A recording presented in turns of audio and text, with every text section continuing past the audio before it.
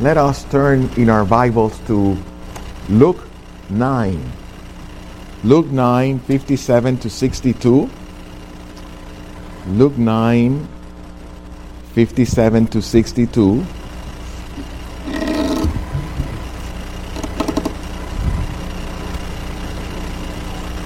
Read the Word of God, and after I read, we will pray again.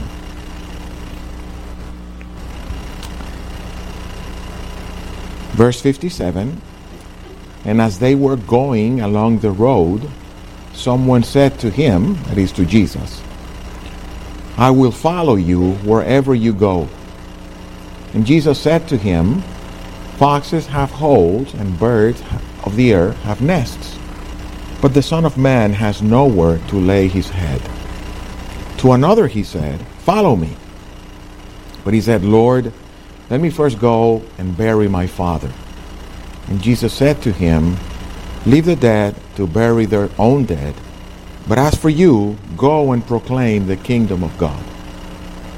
And yet another said, I will follow you, Lord, but let me first say farewell to those at my home. Jesus said to him, no one who puts his hand to the plow and looks back is fit for the kingdom of God. That is the reading of the Word of God. Let us pray. Father, we come to you on this day. We honor you, we thank you, we magnify you, and we pray, hallowed be your name, your kingdom come, and may your will be done here on earth as it is done in heaven. All things are from you, for you, through you. We pray that you may be magnified. We pray also for those who are gathering in this your day, celebrating the resurrection of the Lord. And as they are gathered around your word, we pray your blessings upon them. We pray for your Spirit to come and gather with your people wherever they meet. We pray for the Spirit to take of your word and dispense it to those who preach and teach, that Christ may be exalted, that the gospel may be preached, that as your word is read, hearts and ears may be rendered in obedience to you. Father, we also pray for us that you help us to profit from the reading and exposition of your word. You know the hearts of everyone gathered here. I don't even know my own heart, because the heart is deceitful and desperately wicked. Who will know it? Your word says that only you know it. Father, we pray that your word may be effectual, that it may be a piercing sword, that it may reveal the intentions of the heart, that it may bring glory and honor to you, and also bring us to the obedience of Christ, to a sincere and pure devotion to him. We commit these things to you, aware that aside from you, we can do nothing. So it is in Jesus' name that we pray. Amen.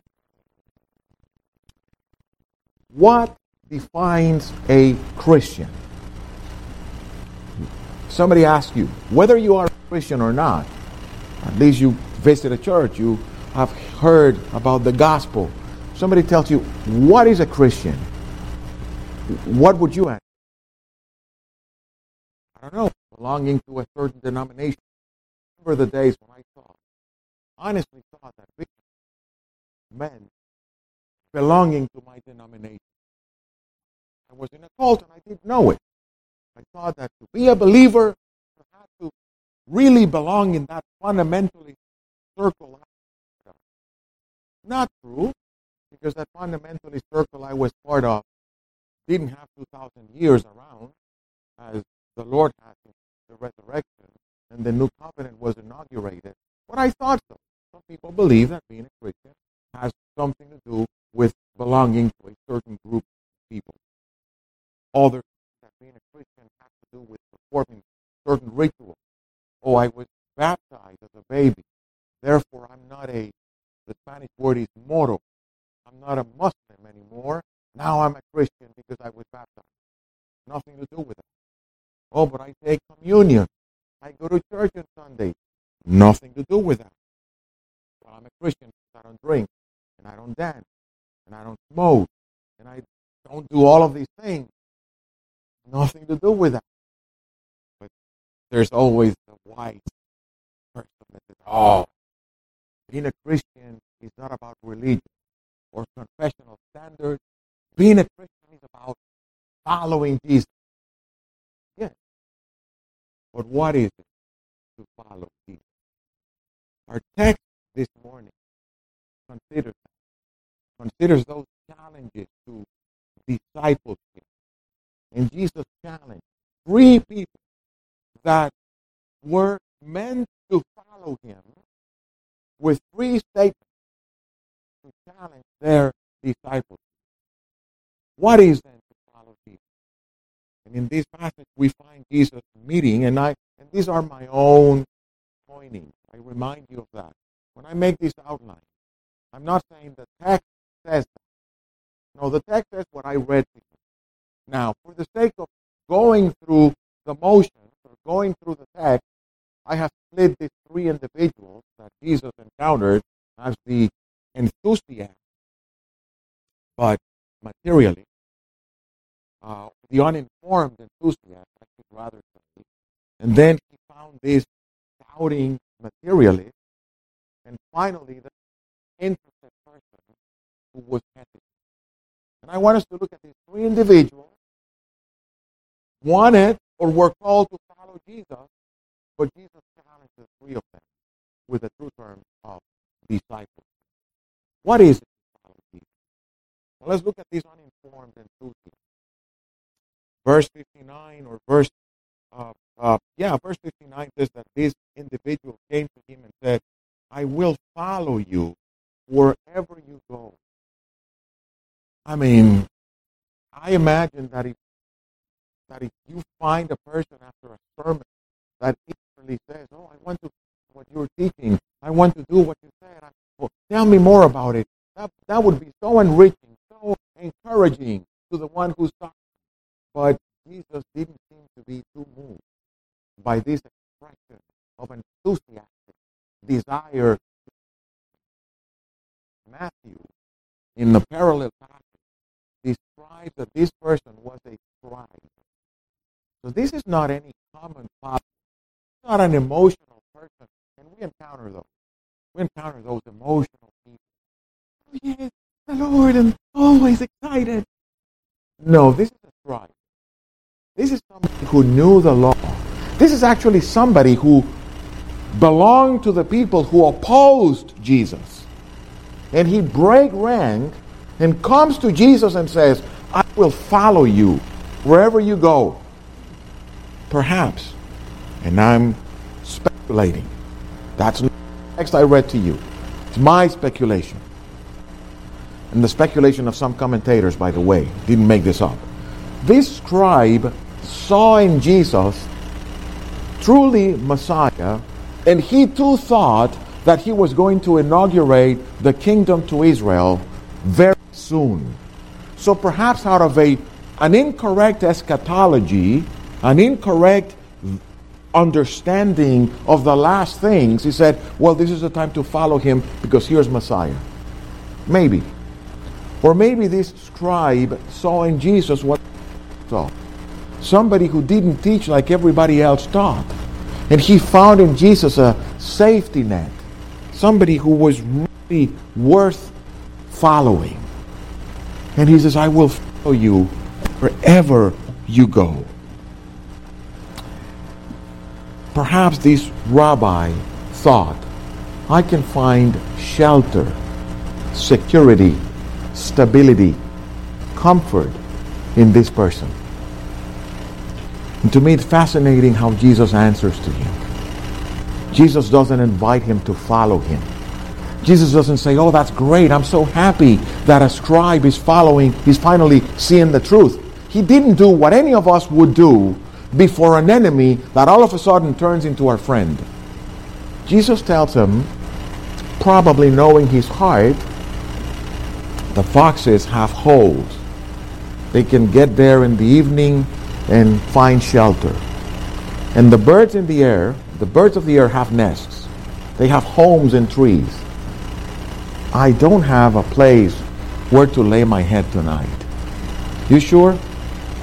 I mean, it's a statement about Jesus' poverty, by the way. It's a statement about the humiliation of Jesus. He didn't even have a home. He relied on friends, and some of them were wealthy friends, like probably Lazarus and Martha and Mary were, and others, and those women who accompanied him and provided for his ministry. He relied on people where to stay. He relied on friends' hospitality, basically carry out his ministry. And he tells Scribe, you have to know that I don't even have a home, and there's not a lot of room. There's already 12 of us. So you're sure what you want to do? That's a very stern statement and a very deflating answer for somebody who wants to so enthusiastically follow Jesus. Reminds me of the parable of the sower. Remember that?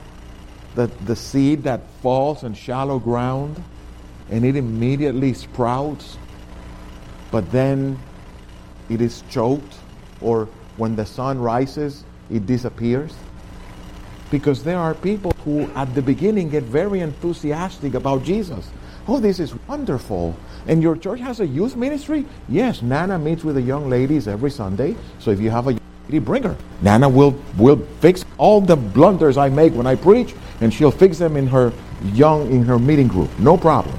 And do you guys also have Sunday school? Yes, you can come Sunday school and your children will be instructed. And what else do you have? And people get excited, or they come to that age when children start to grow up and start to spread their wings, and they get scared about drugs and rock and the hippie culture. Not hippie, there's no hippie anymore, but the I don't know, whatever, the culture of today. And I need to do something about my children. Let me bring them to church. And they get interested and enthusiastic with religion. Usually those people are short-lived. They come for the flavor of the day, and they keep going to the next flavor. And Jesus warns of that, because there are two things that stifle false discipleship: tribulation and monotony. Let me tell you a trick. There's not a lot of new things to teach from the Bible. It's one story, one message, one point. A lot of things that you can say, but at the end you end up at a cross and at Jesus crucified. That's what the subject matter is. And we can approach it from different places, but it's always the same subject. Monotony and tribulation will do away with those who are shallow followers. Jesus' answer did not provide too much security for this scribe. He lived a homeless life. He lived a poor life. I don't have a lot to offer. Same happened in John 6.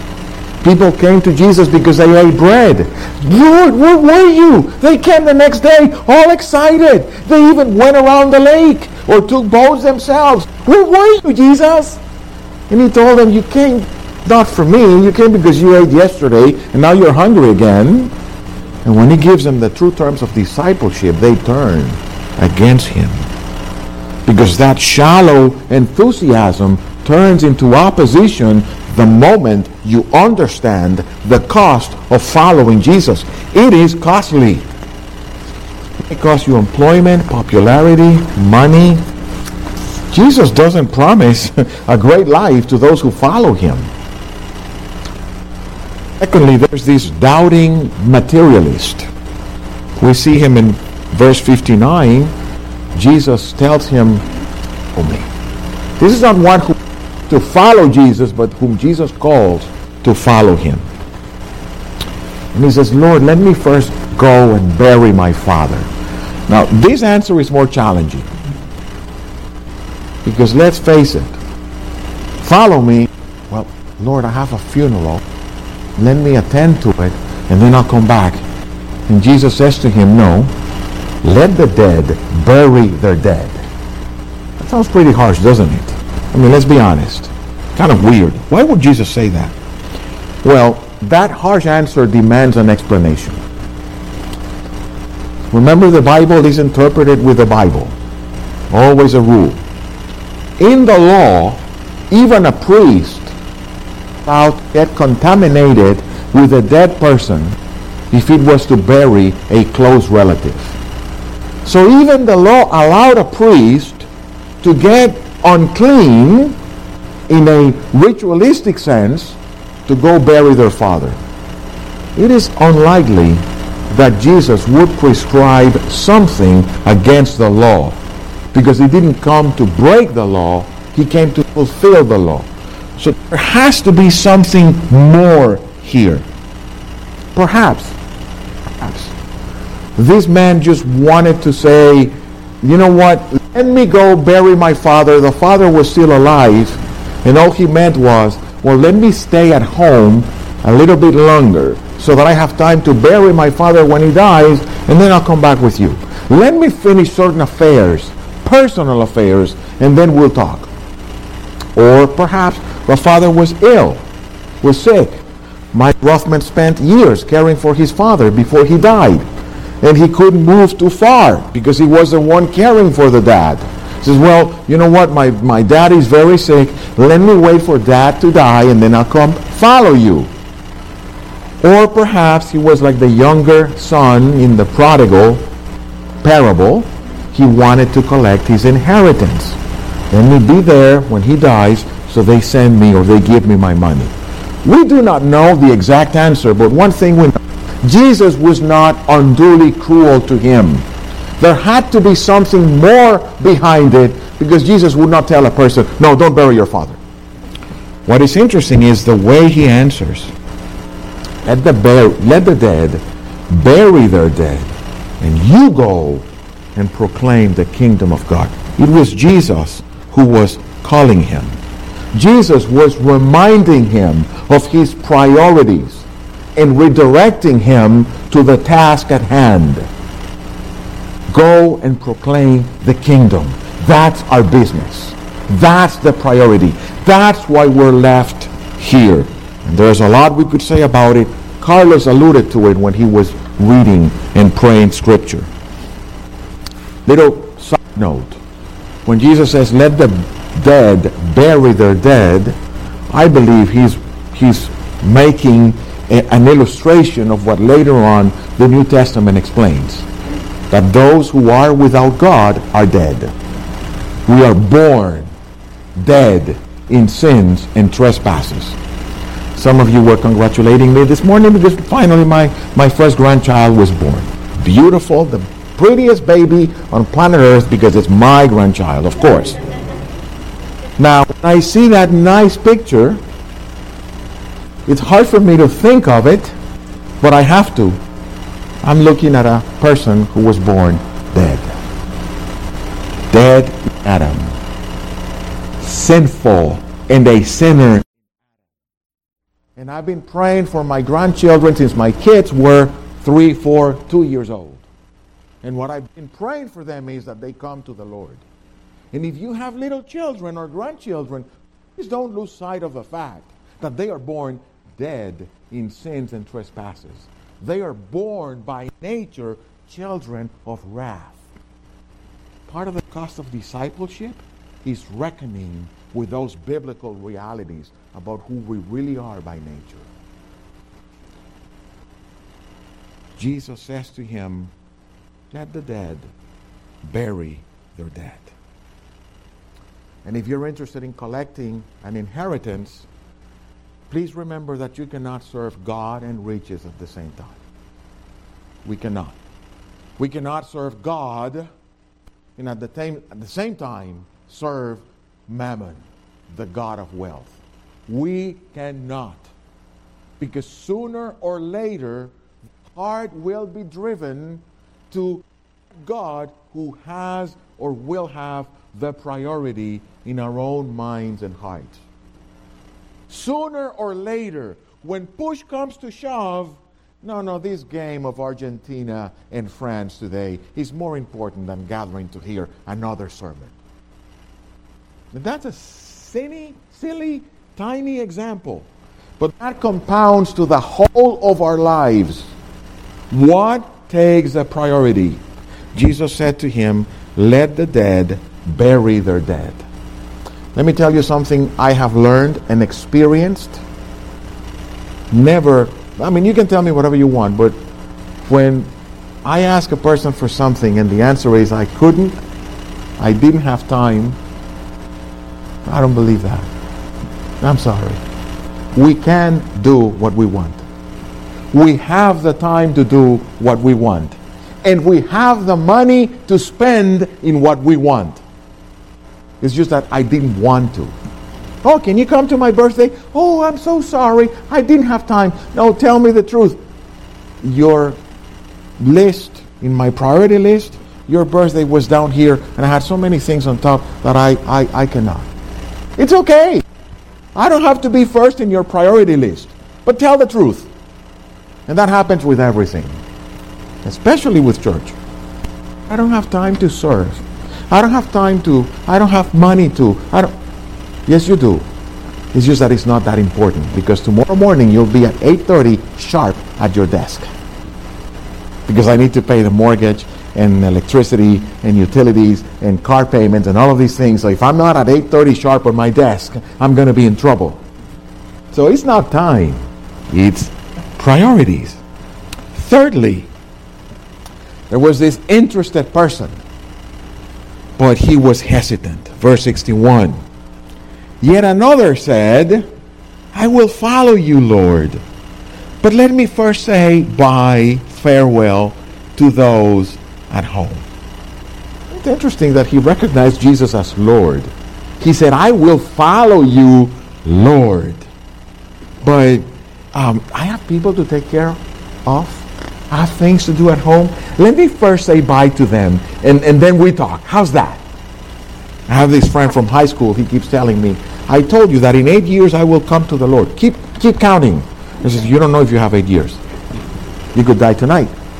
But he thinks that he can do everything he needs to do. And at the end, when the body is worn down, when I don't have anything else to do or interest, then I can come to the Lord. It doesn't work that way. And if you're young and you're saying, no, religion is for old people. I started when I was 17, so it's not for that old. But let me tell you, you don't know what you have ahead of you. You don't know if you're going to make it. You don't know if you'll make it to this afternoon. So no, it is not that I have important things to do at home, Lord, and I'm interested in following you, but let me say bye to those at home. Remember the occasion when Jesus' mother and siblings came to him? He was preaching, and they said, he is crazy. I mean, his mother and his brothers and sisters thought he was crazy. So they come to pick him up.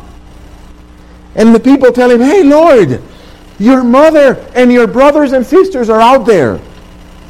And Jesus looked at the disciples and said, these are my mother and my brothers and my sisters. You know who they are? Those who hear the will of God and do it. For Jesus, his kingdom, his disciples, the affairs of his Father were more important than mom and dad and siblings. First commandment is, you shall have no other gods before you. None other. Something to those of you who are young parents. Do you know what is the age of highest divorce? My age. You know why? Because when you have an empty nest and your life circled and swirled around your children, and all of a sudden the children are gone, you don't know what to do with each other. And you divorce. Do you know why? Because the priority is not the children. Priority is not even husband and wife. The priority is God. I've been reminding that to my children now that they are pregnant or just recently having had a child. It says, remember the premarital counseling. God goes first, then you two, and then everybody else, and that includes the in-laws. And I have to remind my wife and myself, we are not the important part here. We'll see the child when we're allowed to see the child. We'll greet the child when we're allowed to greet the child. And we will talk when we're allowed to talk, because we're no longer important in their lives. We may be important. Yes, we're the parents. God goes first, then the two of them, then their children, and then the rest of us. That's life. God goes first. And Jesus said that to this person. No one who puts his hands on the plow and looks back is worthy of the kingdom of God. No one. And Jesus basically told him, count the cost. Do you really want to follow me? Do you know what you are getting into? When a new person comes to work for Komatsu, Japanese company, I normally tell them, especially if they are Westerners, Americans, I tell them you have 18 to 24 months to get adapted to the corporate culture of a Japanese company. And in those 18 to 24 months, two things will happen to you. You'll be in love with it and spend 32 years as I have, or you'll just walk away cursing. And it happens. And basically what I tell them is count the cost. This is different.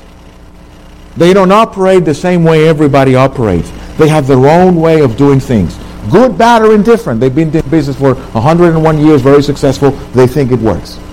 And they don't ask any opinions. You whether take it or leave it. And Jesus pretty much is that way. You take it or you leave it. Count the cost. Now, something to say about the disciples, the 12 disciples. John MacArthur has a great book called 12 Ordinary Men. And he goes over the profile of every one of the disciples. Basically good for nothing. Common people like you and I, whom Jesus used mightily through his Spirit to turn the world upside down. And if you have traveled, you know that Christianity has reached all corners of the world. 12 ordinary men. You know why? Because God is the enabler. If God calls you, yes, there's a cost, but don't be afraid of the cost. He will make you afford the cost. I have a friend, Pastor Otto Sanchez, who says if God calls you to the ministry, whether you're in ministry or not, just remember the ministry will surround, chase, pursue, brace you, and arrest you. And it's inescapable. And I give witness to that. It's inescapable.